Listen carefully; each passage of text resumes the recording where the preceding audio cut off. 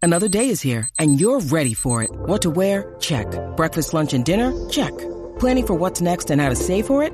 That's where Bank of America can help. For your financial to-dos, Bank of America has experts ready to help get you closer to your goals. Get started at one of our local financial centers or 24/7 in our mobile banking app.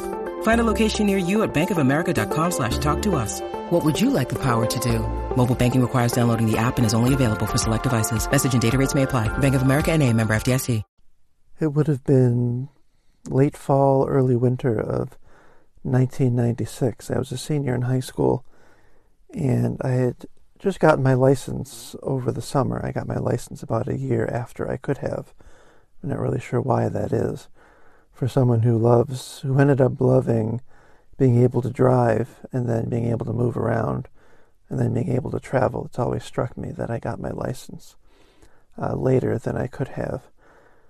But there was always a restaurant that I would go to. It was the first of many all-night spots that I found, and it's still a place that I dream about, really. It was a place called Applewood, and it was located at exit 218 on Route 90 in Ohio. And the place has since closed down, but it was a place that I used to go to with my parents on Sundays.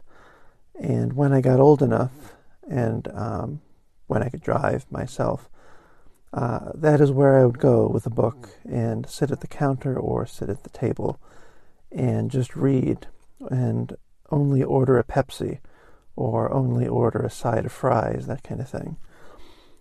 But on this night, it must have been, I'm not sure what exactly I was doing or who said the first word, but I was sitting at the counter, the swiveling chairs at the counter, and there was a much older man. There's a much older man sitting farther down on the counter, and I forget who talked first, but I noticed very soon that he had the illustrated edition of Huston Smith's World's Religions, and I thought that was incredible.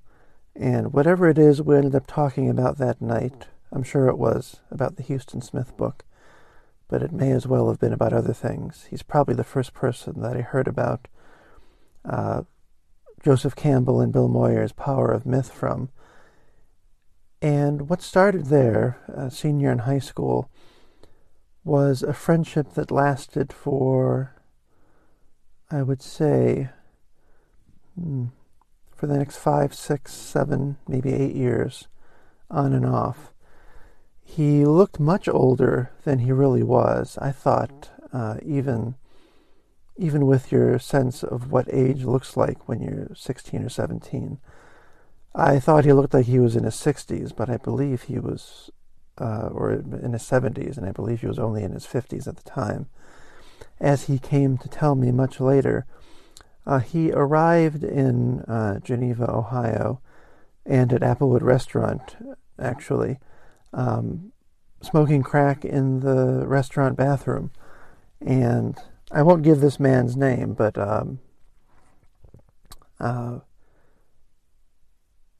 that is where he started, and he went through quite a life to end up being a sort of mentor for me, for someone who has lived through many struggles and who came to see a great value in religion and mythology and poetry.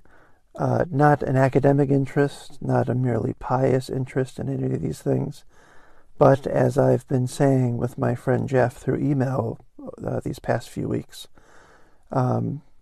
how it is that one lives with these things, how one lives with whatever religion you've chosen, how one lives with poetry, how one lives with art, really, how it sustains your life, literally sustains your life. Back at this man's apartment, he had what I didn't know at the time, but I'm pretty sure this is what it was. W.H. Auden and somebody else, I believe, edited 6 or 7 volumes of English poetry, I think for Viking, many years ago. And he had that next to his armchair in his apartment, little red hardback books. And he was always pulling those books out and quoting poetry to me. He was the first person who really showed me the beauty of rhyming poetry. For many years, I couldn't get into rhyming poetry at all.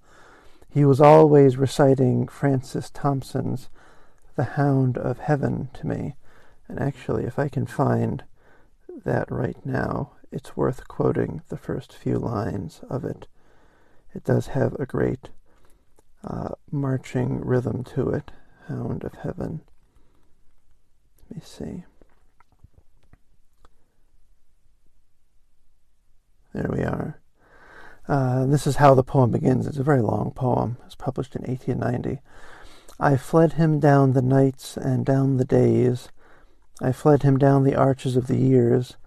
I fled him down the labyrinthine ways of my own mind, and in the midst of tears I hid from him and under running laughter.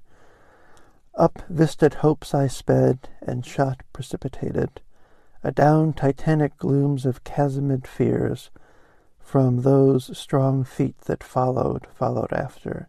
And it goes on and on. He did it much better than I could. He was someone who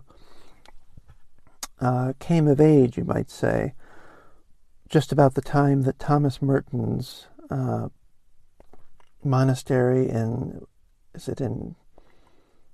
can't remember where it is now. I used to know this immediately. In Gethsemane, in Kentucky or Tennessee, was becoming a haven for people who maybe were reacting against the counterculture or who still wanted to be Catholic and be in the counterculture. He described being able to go to this monastery where the Trappists were, and you would stay on the, what you might say, the lay side of the monastery, but you could spend the weekend there or maybe even longer than that.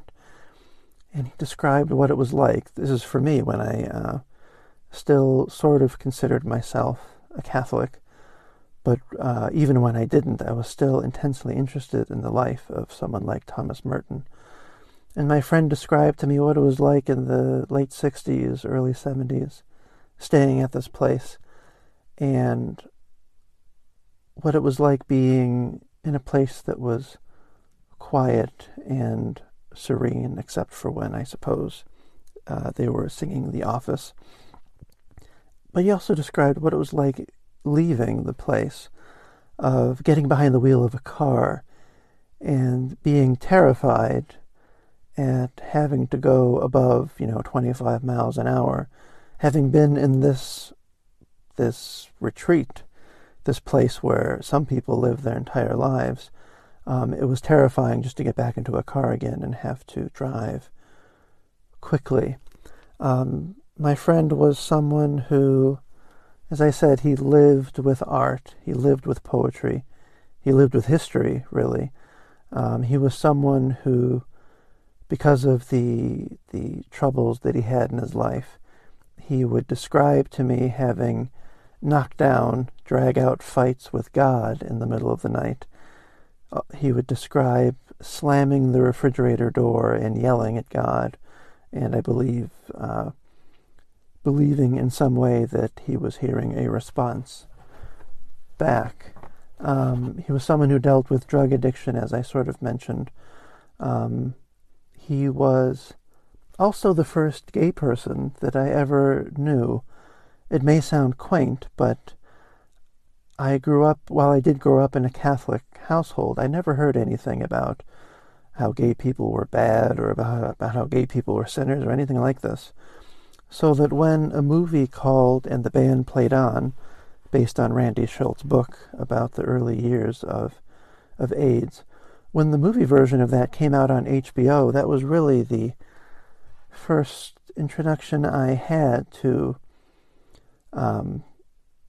a culture that I knew nothing about. And I never once remember my parents or anyone in my family, really, who had seen that movie saying anything bad about it. So that when I came to know my friend, I don't mean it's just because of the movie, but just as an example, it meant something to me then that I could sit down with my parents and watch this movie and have gay people just be in the movie, and that was fine. And have it be about them and their suffering and what was going on, and it was worth watching. But I think that, and just the experience of life in high school, it was very obvious that there were people who were different from me in a million ways. And I remember very soon after I met my friend that he called me on the phone at my house one night, and I could tell that he was drunk. And I think I could also tell that he was crying, or that he had been crying, that he had been weeping, that he was terribly nervous to have me on the phone. And I was sitting in my parents' bedroom. This was before they even had a cordless phone. And they were downstairs, and I was just holding this phone that was attached to the wall. They were sitting on my parents' nightstand, sitting in the dark in their room, listening to this much older man expressing these emotions to me and being very nervous about what he was about to say. And at one point he said that he had to put the phone down for a second. And that was one of the longest few minutes of my life, because I thought for a split second, I thought that the next thing I was going to hear was a gunshot or something of the kind. I thought he was going to kill himself based on how he sounded over the phone. But when he got back on the phone, somehow or other he got back to what he wanted to say to me. And keep in mind, I'm 17 years old, and he is in his 50s, and we're in a small rural-ish town in Ohio, and he felt the need to tell me about a month or two after we had met that he was gay, and he was terrified to tell me this because he wasn't sure if, I don't know, I would still want to be his friend. And I just told him, I don't care, that's fine with me. Doesn't make me any more or less likely to talk to you. I mean, you're my friend, that's it. And he was so relieved after that. And it got to the point where we could joke about it, that whenever it seemed that I thought that he might be hitting on me or something, he would remind me that, I think the quote that he always said was, I want nothing to do with your scrawny, skinny, white body.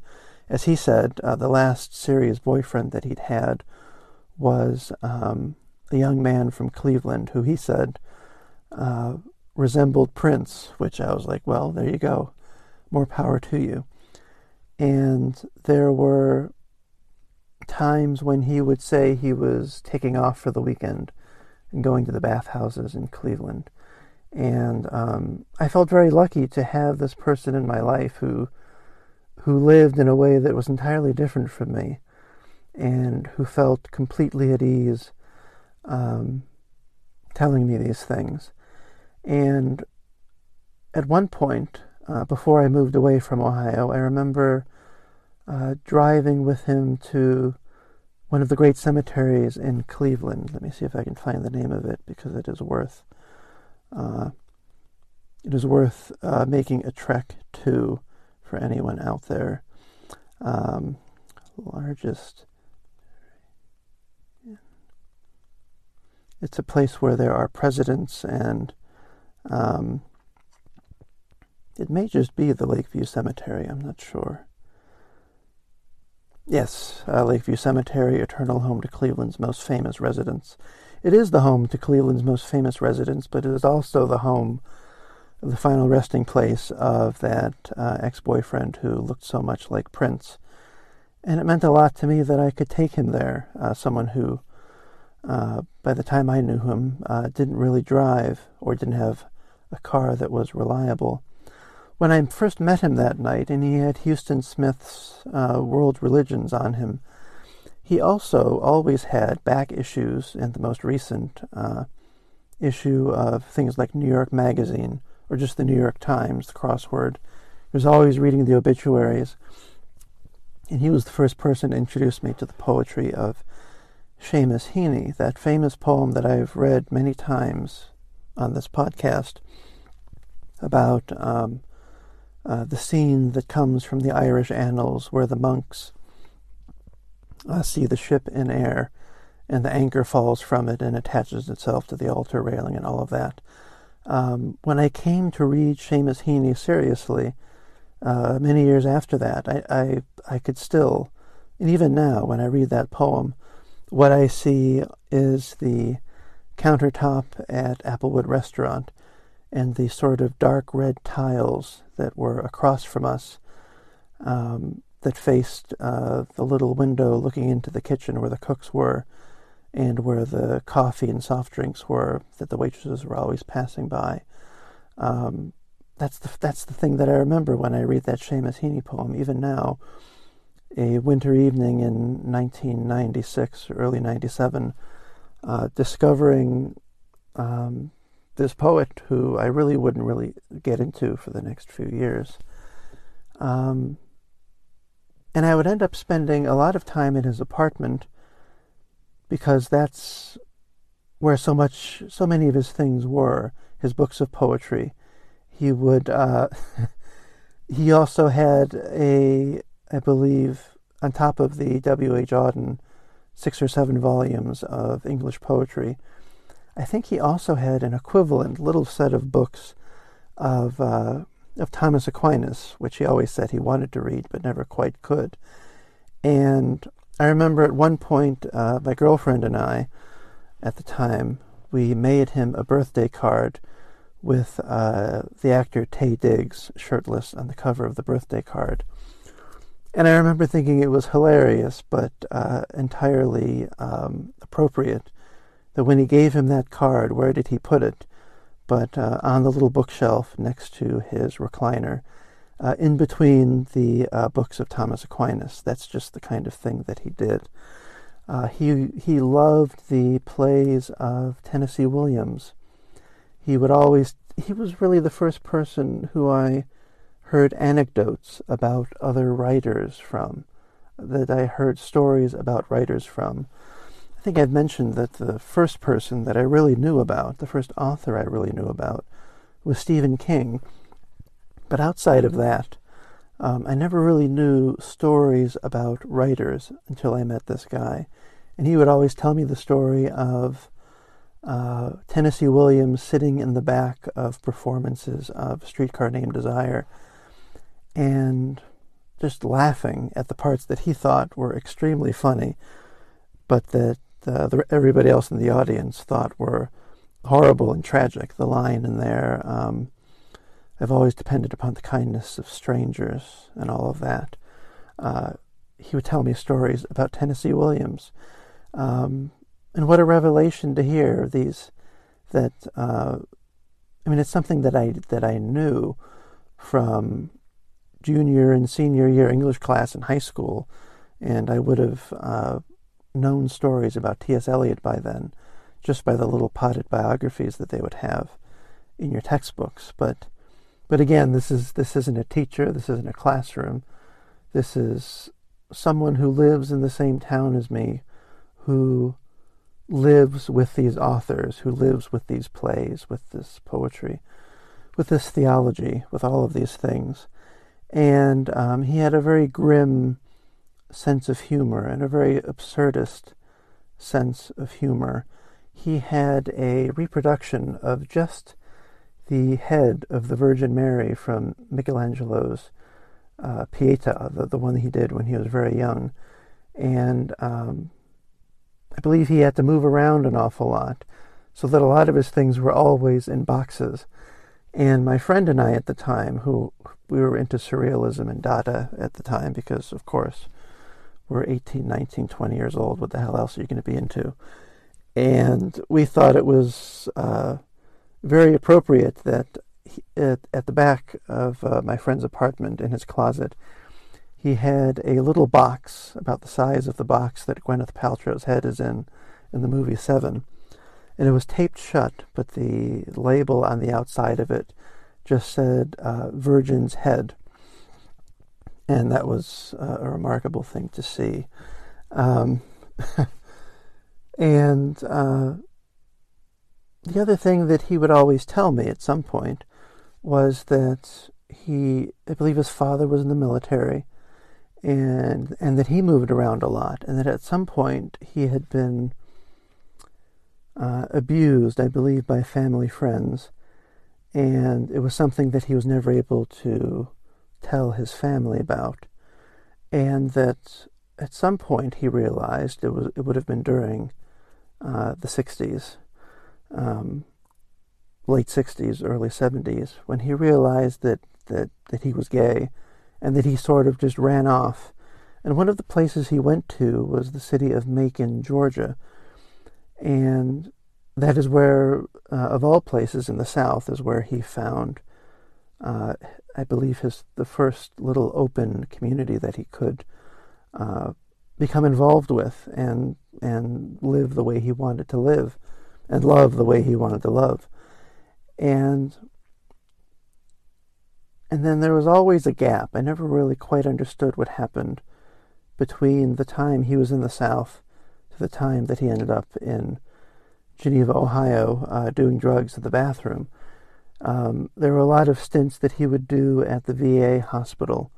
There was stories, I believe, about he and his mother that he would tell me about how they would, or just about him, I believe, about how he was institutionalized for just long enough that the credit card companies that had been hounding him and his family over debts, as the way he told it, there were rules about how if you're committed for a certain amount of time, those debts are sort of forgiven and they aren't allowed to follow you around and nag you about them afterwards. And at some point he was able to clean himself up, and he became the sort of ragged person that I knew, 50 years old and kind of husky, stooped, overweight, always with a belly, full head of gray hair, or scraggly white beard, and bald and with some patchy gray hair, fingernails gnarled from smoking cigarettes, and all the rest. An immensely kind man, an immensely kind human being who was very self-conscious about hanging around with young kids, young men, because he knew the kind of suggestion that gave. Someone who took religion very seriously, as I've said, just as much as poetry and religion, or just as much as poetry and mythology. And the other great story of his life was of his mother. He once told me that if anyone ever had an Oedipus complex, it was him. And by the time I met him, his mother was in an old folks' home in Geneva, and I'm not sure, maybe that's the reason he moved there, because his mother had been placed there for some reason. I never got that side of the story of who got to Geneva first, him or his mother. But it got to the point where I would go with him to visit his mother at this home. And by then his mother was pretty far gone. She wasn't very talkative, and but he loved his mother and would visit her and would bring her food or treats or just, like a stuffed animal, that kind of thing, small gifts. And I remember going with my girlfriend to visit my friend's mother, and we would go to the dining area and sit across from her. And usually that was the best way, the easiest way to get a reaction out of her, was for her to see my girlfriend and I, who were not yet 20, or maybe we were 20 by then, and she would see these young people who were in love, and she would just her eyes would sort of light up, and she would smile at us, even smirk or just grin at us to see us there.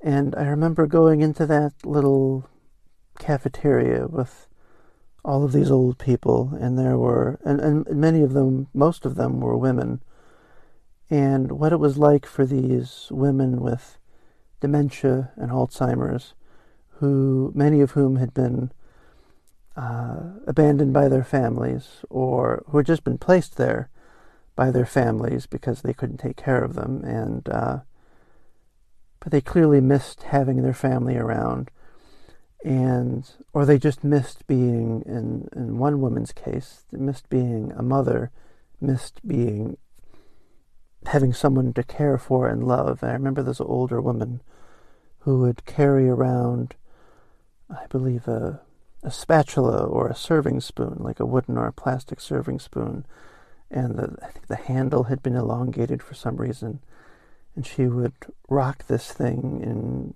and coo to it and sing to it, and it was actually quite beautiful to see, even though it was terribly sad. And there was another older man there who had all of his wits about him still, who still lived in town, but his wife was at the home because she needed to have very specific care.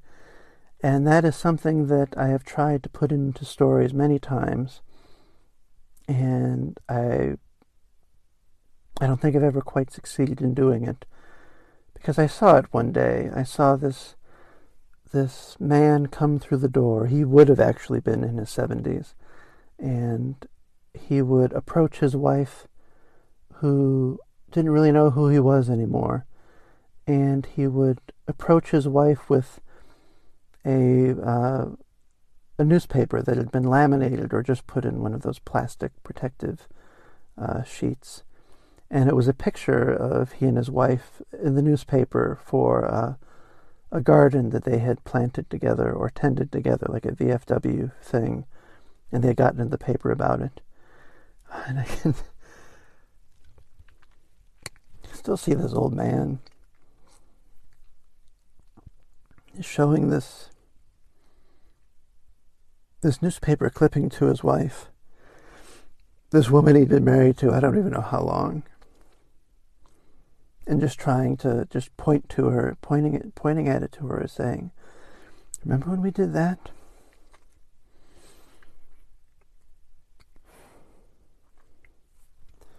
And she never did. She never remembered.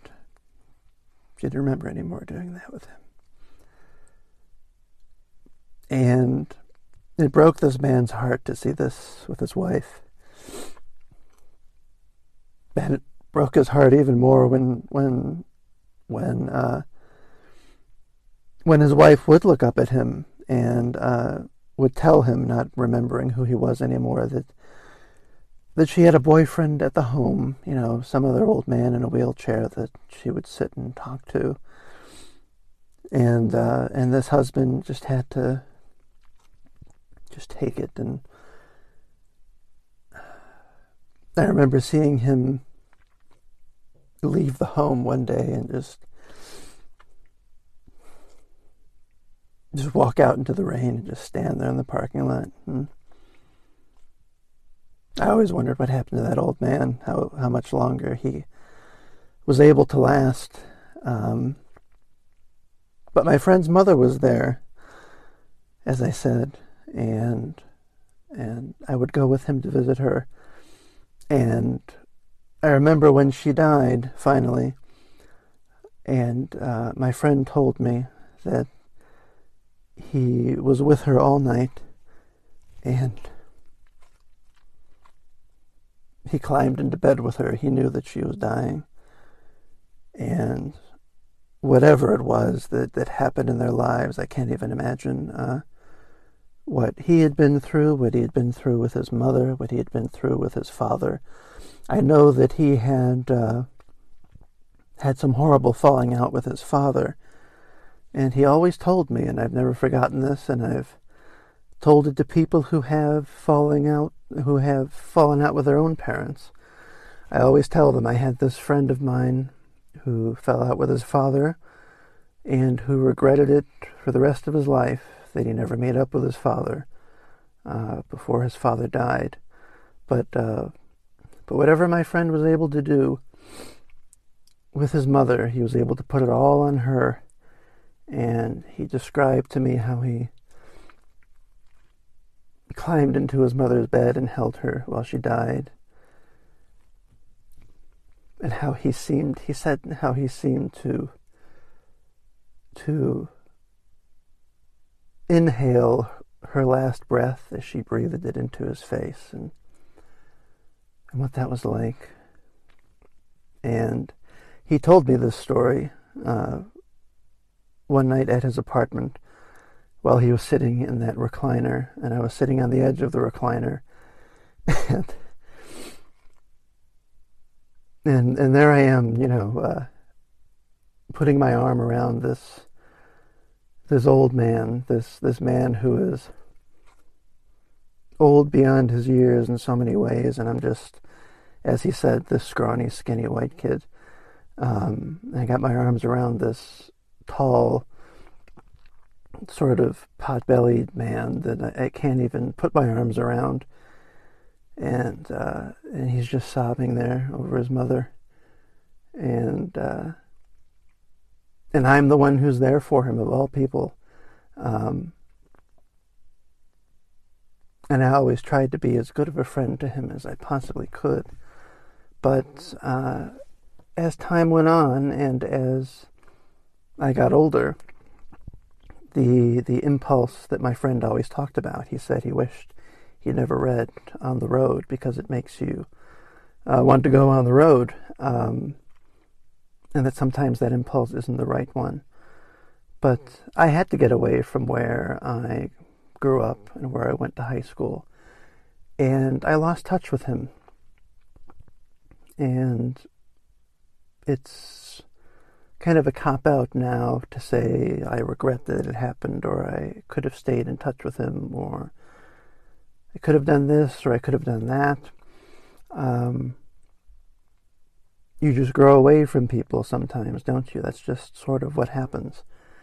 And I think the guilt was sort of compounded because I knew that he probably didn't have that many other people in his life by the time I did move away.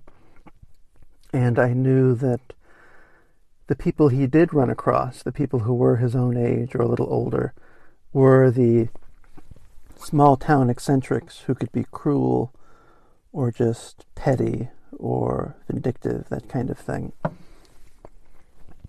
Or that there were people who knew that he was gay and didn't appreciate having someone like that around. He vacillated constantly between going back and forth with the Catholic Church. And I remember feeling the worst for him that I ever did, even more so than after his mother died. Because I felt he had done what he needed to do when his mother died. It was heart-wrenching, but that's exactly what he wanted to do. He wanted to be there for his mother when she died. But I remember him entering with, I believe, a confirmation class that also included people who just wanted to come back into the church, and that one of the things he had to do or felt it was necessary to do, I can't remember which, he felt a duty to do it, that he had to confess all the details of his life to this priest in Ohio. And I knew this priest. He wasn't a bad guy, but I mean, he's also not anybody you would point to as being particularly wise or compassionate. And I knew, knowing my friend, I knew that even though he had told me many things, that because the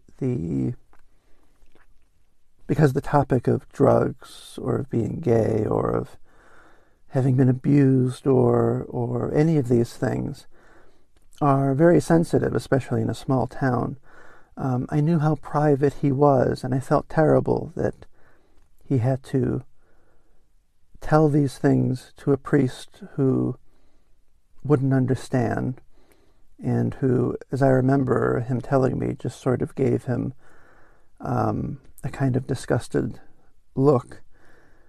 And the worst part about it was that as I thought I knew what would happen, was that my friend wouldn't stick with being a Catholic anyway, so that he almost told all of these deepest secrets and opened himself up to this kind of judgment and shame almost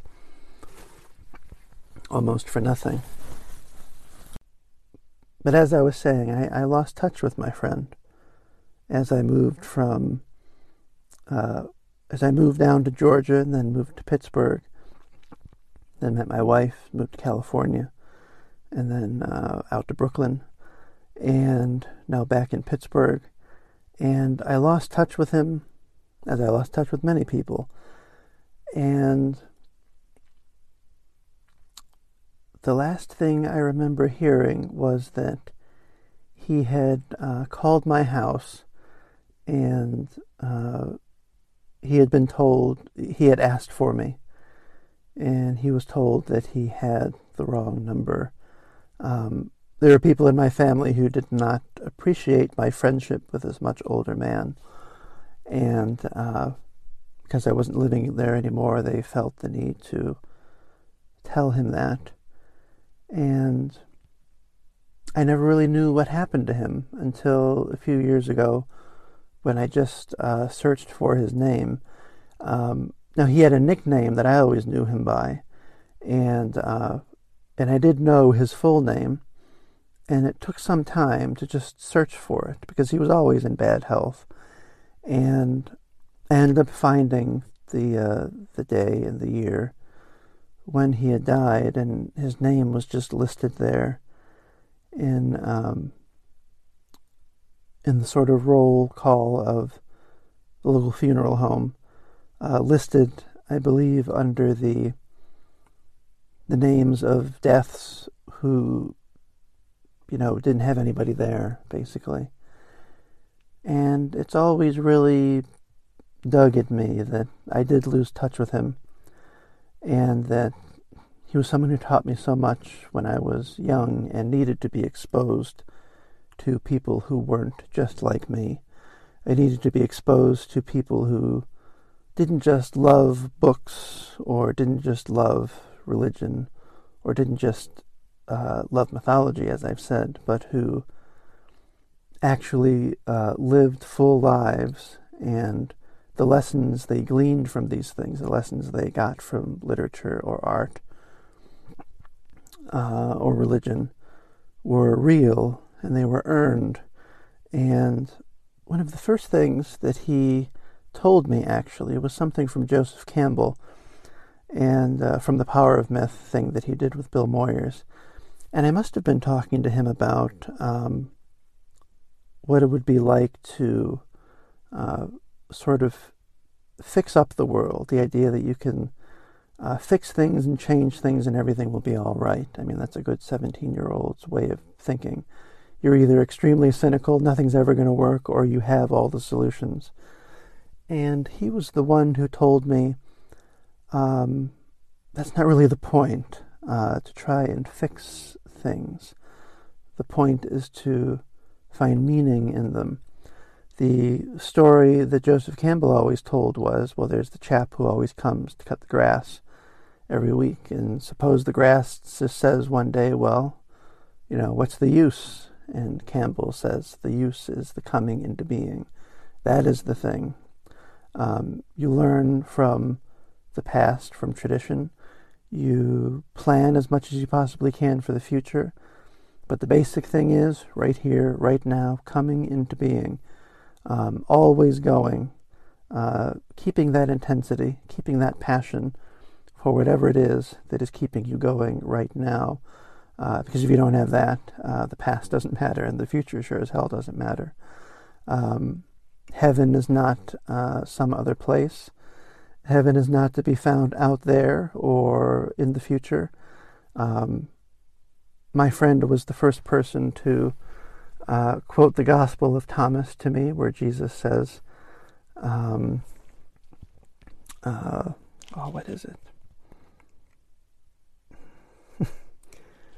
Uh, uh, Actually, I think it's just Joseph Campbell saying it. Eden was not, uh, Eden was not, nor is it Eden will be. Eden is, the kingdom of the Father is spread upon the earth, and we do not see it. Eden is, whatever you're looking for is right here, right now. And I suppose that is why I still dream of Applewood Restaurant. That is why I still look at books by Joseph Campbell, or look at that series he did with Bill Moyers and think of my friend. That is why I still break down when I tell the story of that old man going to see his wife who has forgotten him. And I wanted to bring all of this up today because this past week was Yom Kippur, and I had the great honor of delivering a sermon for the service that commemorated the dead, and those we have lost in the last year, and those we have just lost, period. There's a wonderful thing in our synagogue, I'm sure it's not just our synagogue, where there are the plaques all around on the walls that list the names of the dead in the congregation. And every week you can see a little light next to different names, and those are the names of the people who died at this time in previous years. Well, during Yom Kippur, all of those little lights were on, all those little red lights next to all the names were on. And I was able to speak about memory and the importance of storytelling. And something my friend probably taught me even then was that it's not just a Jewish virtue, but it's something I think that is peculiar to Judaism, and that is that we do not seek peace, I don't think. We do not seek balance or serenity. But in place of those things, we have memory and we have stories. And I wanted to tell the story of this man here, my friend, who meant a great deal to me, who I can still see in the context of all the restaurants that we would go to, the all-night restaurants, or just going to his apartment to pick him up, to take him places, or just seeing him walking along the road some days, in and out of downtown Geneva, Ohio, and putting all of that in the context of right here, right now, that even though to all outward appearances and to the small-minded judgments of small towns, he was living a poor life, or a wasted life, or a shameful life, something like that. He was actually sort of burning at every moment as best he could, and I don't know, I just felt the need to talk about him tonight, to remember him, really, and to just share what he meant to me, to people out there who probably have their own version of him. The first adult that they ever met, who wasn't a teacher, who wasn't a parent, who wasn't a relative, who took you seriously, who took your mind seriously, who took your heart seriously, who took your spirit seriously, who took your aspirations, your youthful 17, 18, 19, 20-year-old aspirations seriously, who listened to you and who spoke to you as if you were an adult and someone who deserved respect and compassion and empathy. And I don't really know how to end this. I'm trying to think of one last story I can possibly tell about this man. Hmm.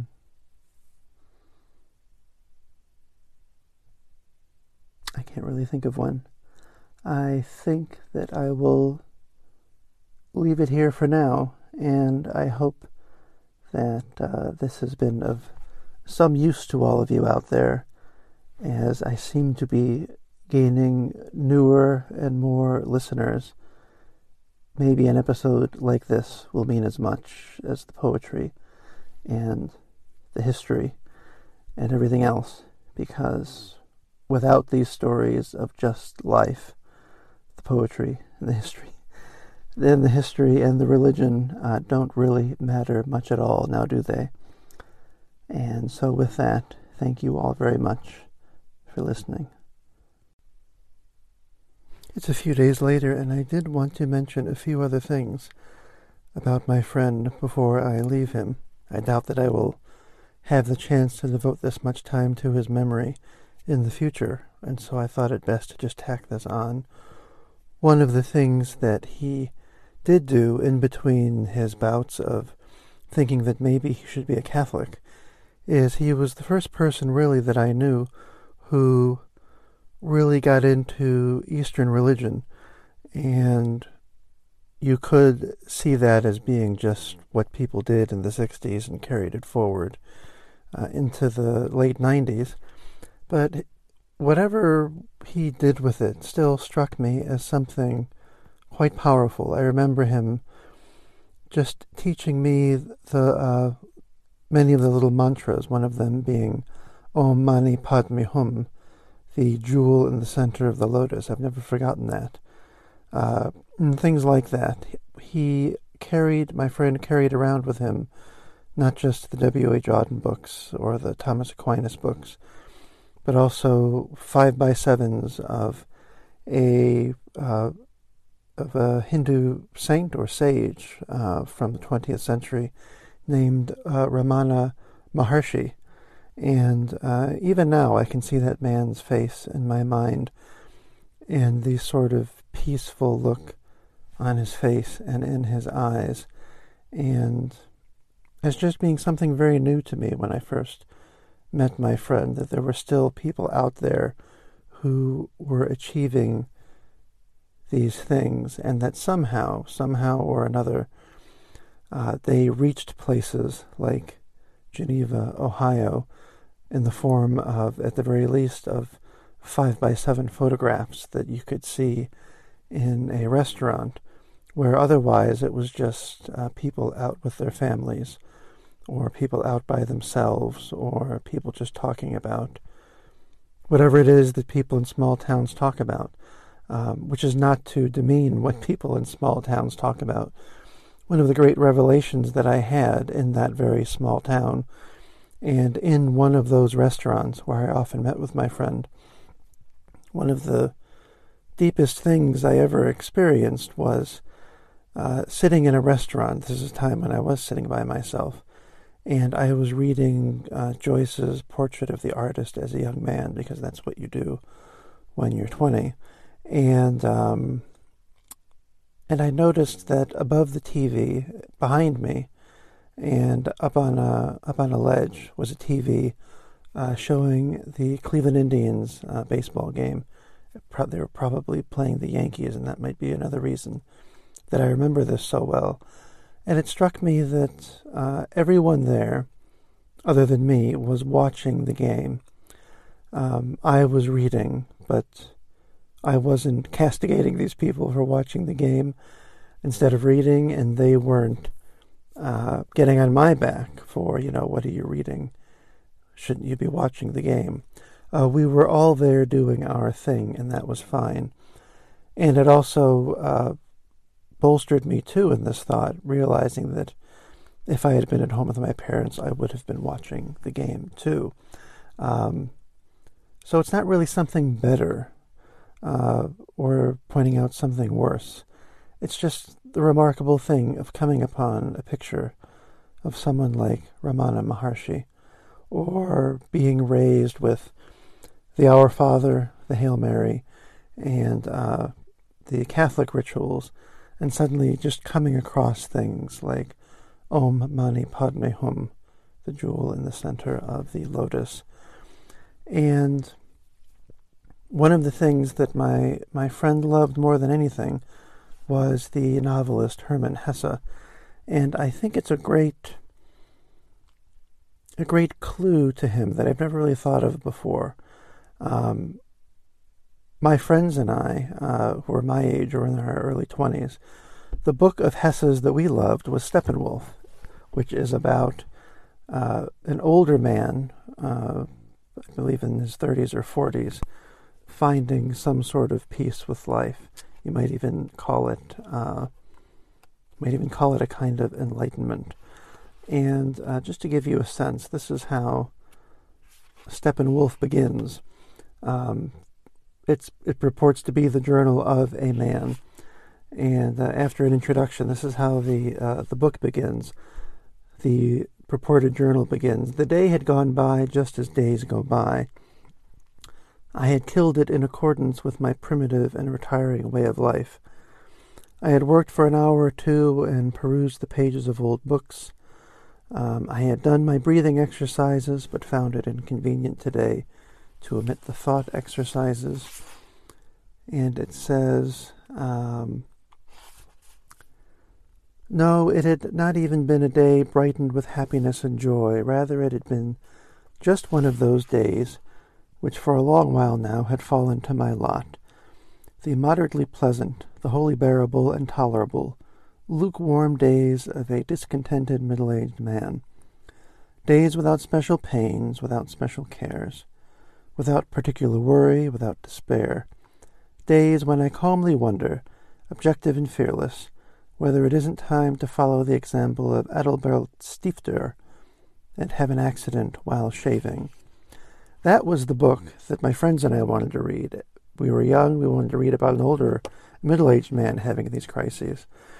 My friend, who was past middle age, who was in his 50s, looked like he was in his 70s, said, I don't need to read that book because I have lived that book.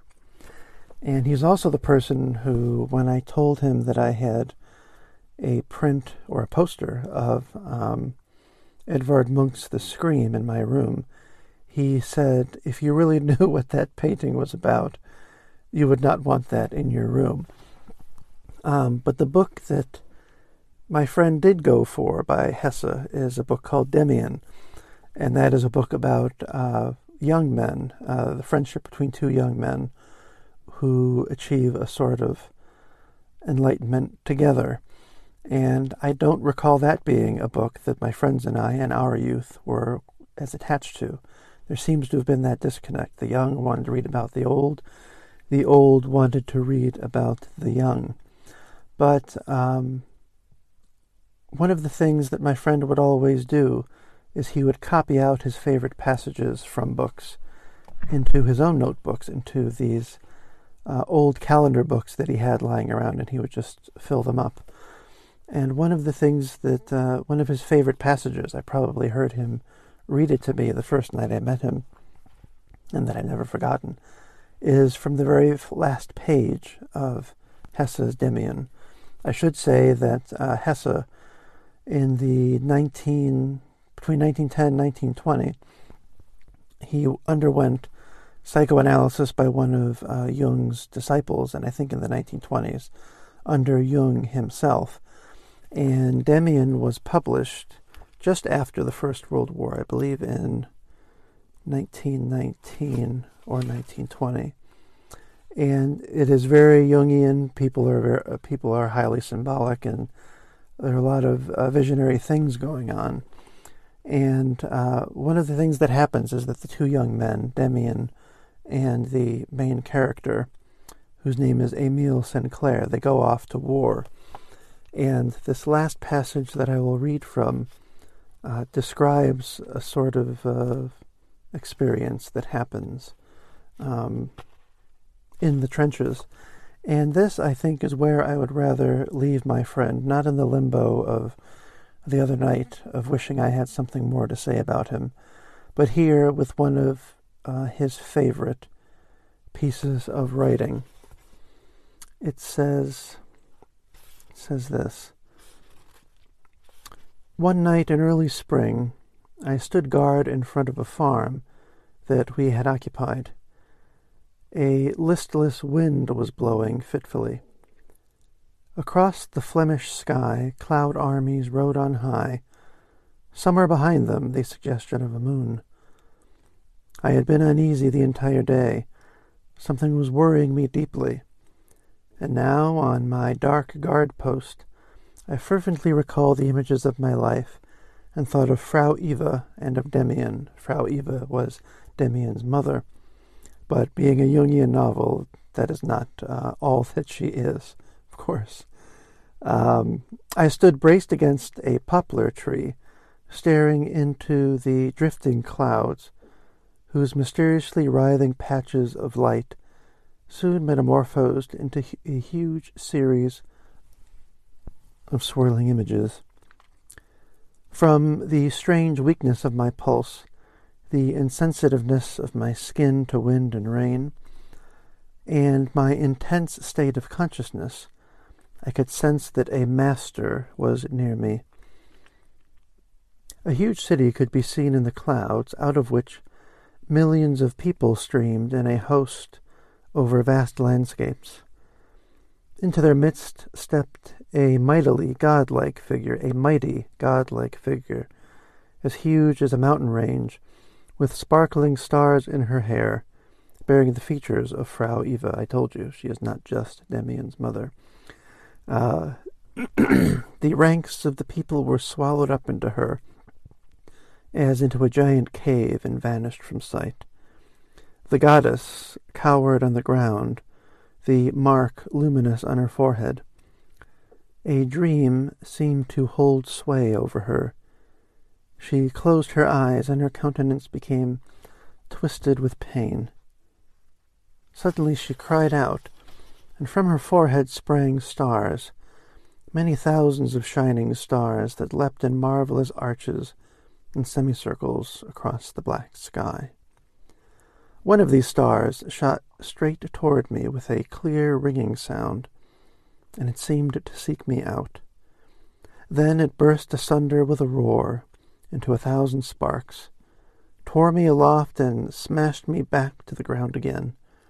The world shattered above me with a thunderous roar. They found me near the poplar tree, covered with earth and with many wounds. I lay in a cellar, guns roared above me. I lay in a wagon and jolted across the empty fields. Mostly I was asleep or unconscious, but the more deeply I slept, the more strongly I felt that something was drawing me on, that I was following a force that had mastery over me.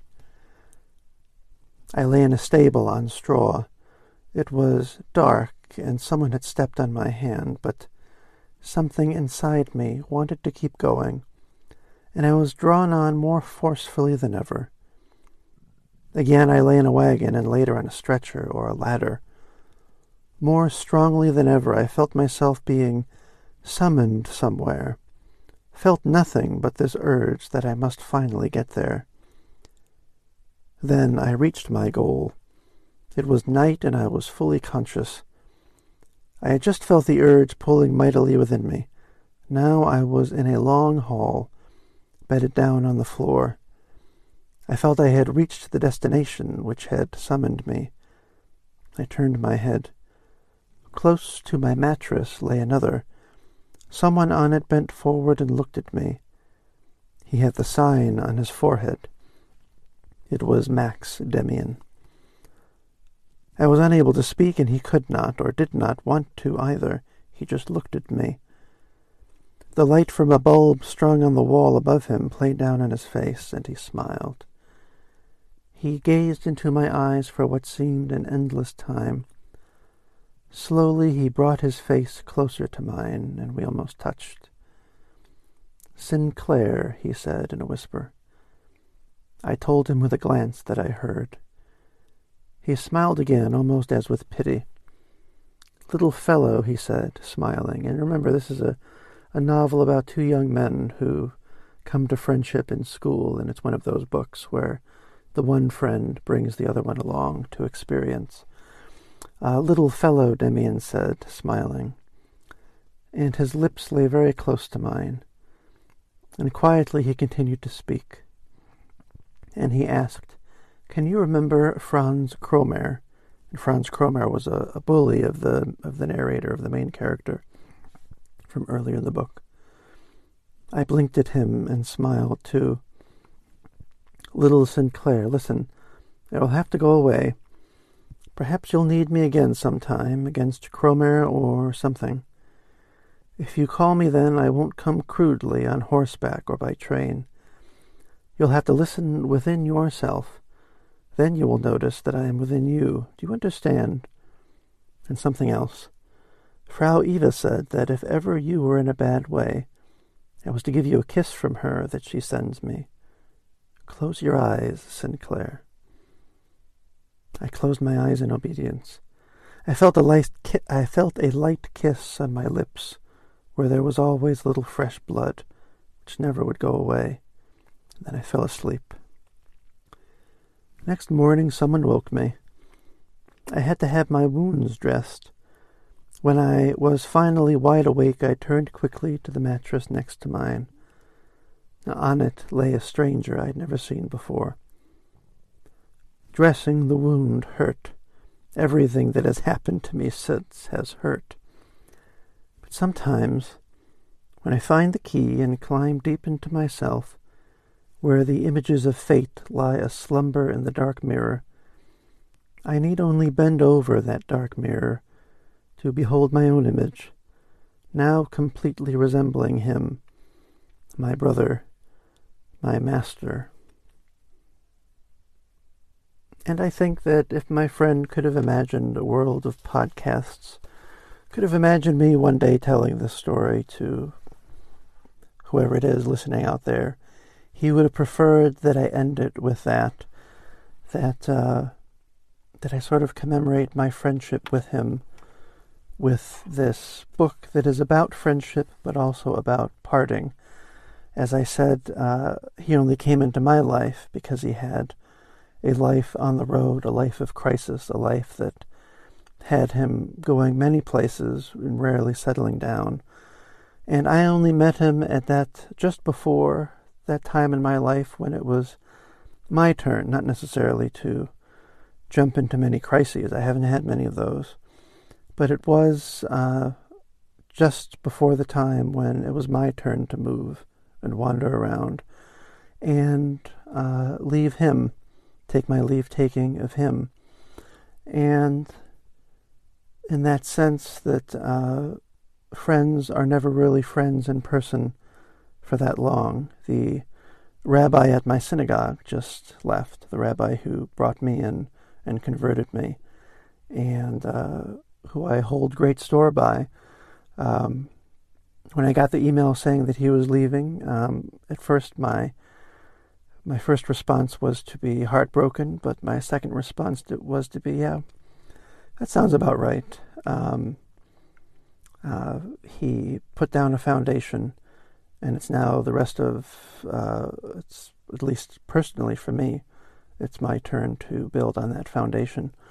And even though I lost touch with my friend, and even though I could have stayed in touch with him more if I had had my wits about me, as Bob Dylan says somewhere, it's very hard to be in love and wise and considerate at the same time. I think that the way we fell out of touch, the way we lost touch, sort of matches the kinds of things we were interested in, and it also matches the way in which the things we are interested in do not have anything to do with ultimate goodbyes, but of things that linger on and live on. And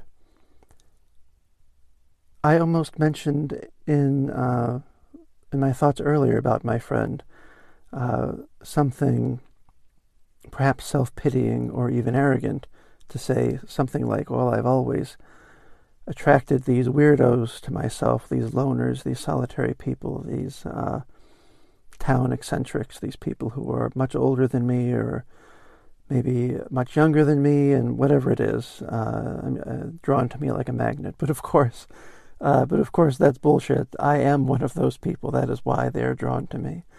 I am one of those eccentrics. I am not the life of the party. I am not the one who will be the first one to arrive or the last one to leave. If anything, I will sneak in to talk to someone for an hour in the corner and leave before anyone else has noticed I was even there. And this is just a long way of saying to my friend that I learned a great deal from you, and I thank you very much for everything that I did learn from you. And to everyone out there listening, I wonder who your version of this friend was. And I wonder if you were doing an episode about them, what book or what song or what movie or what memory, what story would they have told you that you would have wanted to close on? But let me just read that last paragraph of Demian again, and we'll call it a day. Dressing the wound hurt. Everything that has happened to me since is hurt. But sometimes when I find the key and climb deep into myself, where those images of fate lie aslumber in the dark mirror, I need only bend over that dark mirror to behold my own image, now completely resembling him, my brother, my master. If you enjoy this episode, please click on the link in the post description where you can learn about different ways of supporting this podcast. You can also support this podcast by going to wordandsilence.com, where you can buy copies of my 2 books of poetry, To the House of the Sun and Bone Antler Stone, as well as a collection of short stories, The Lonely Young and The Lonely Old. And as always, thank you for listening.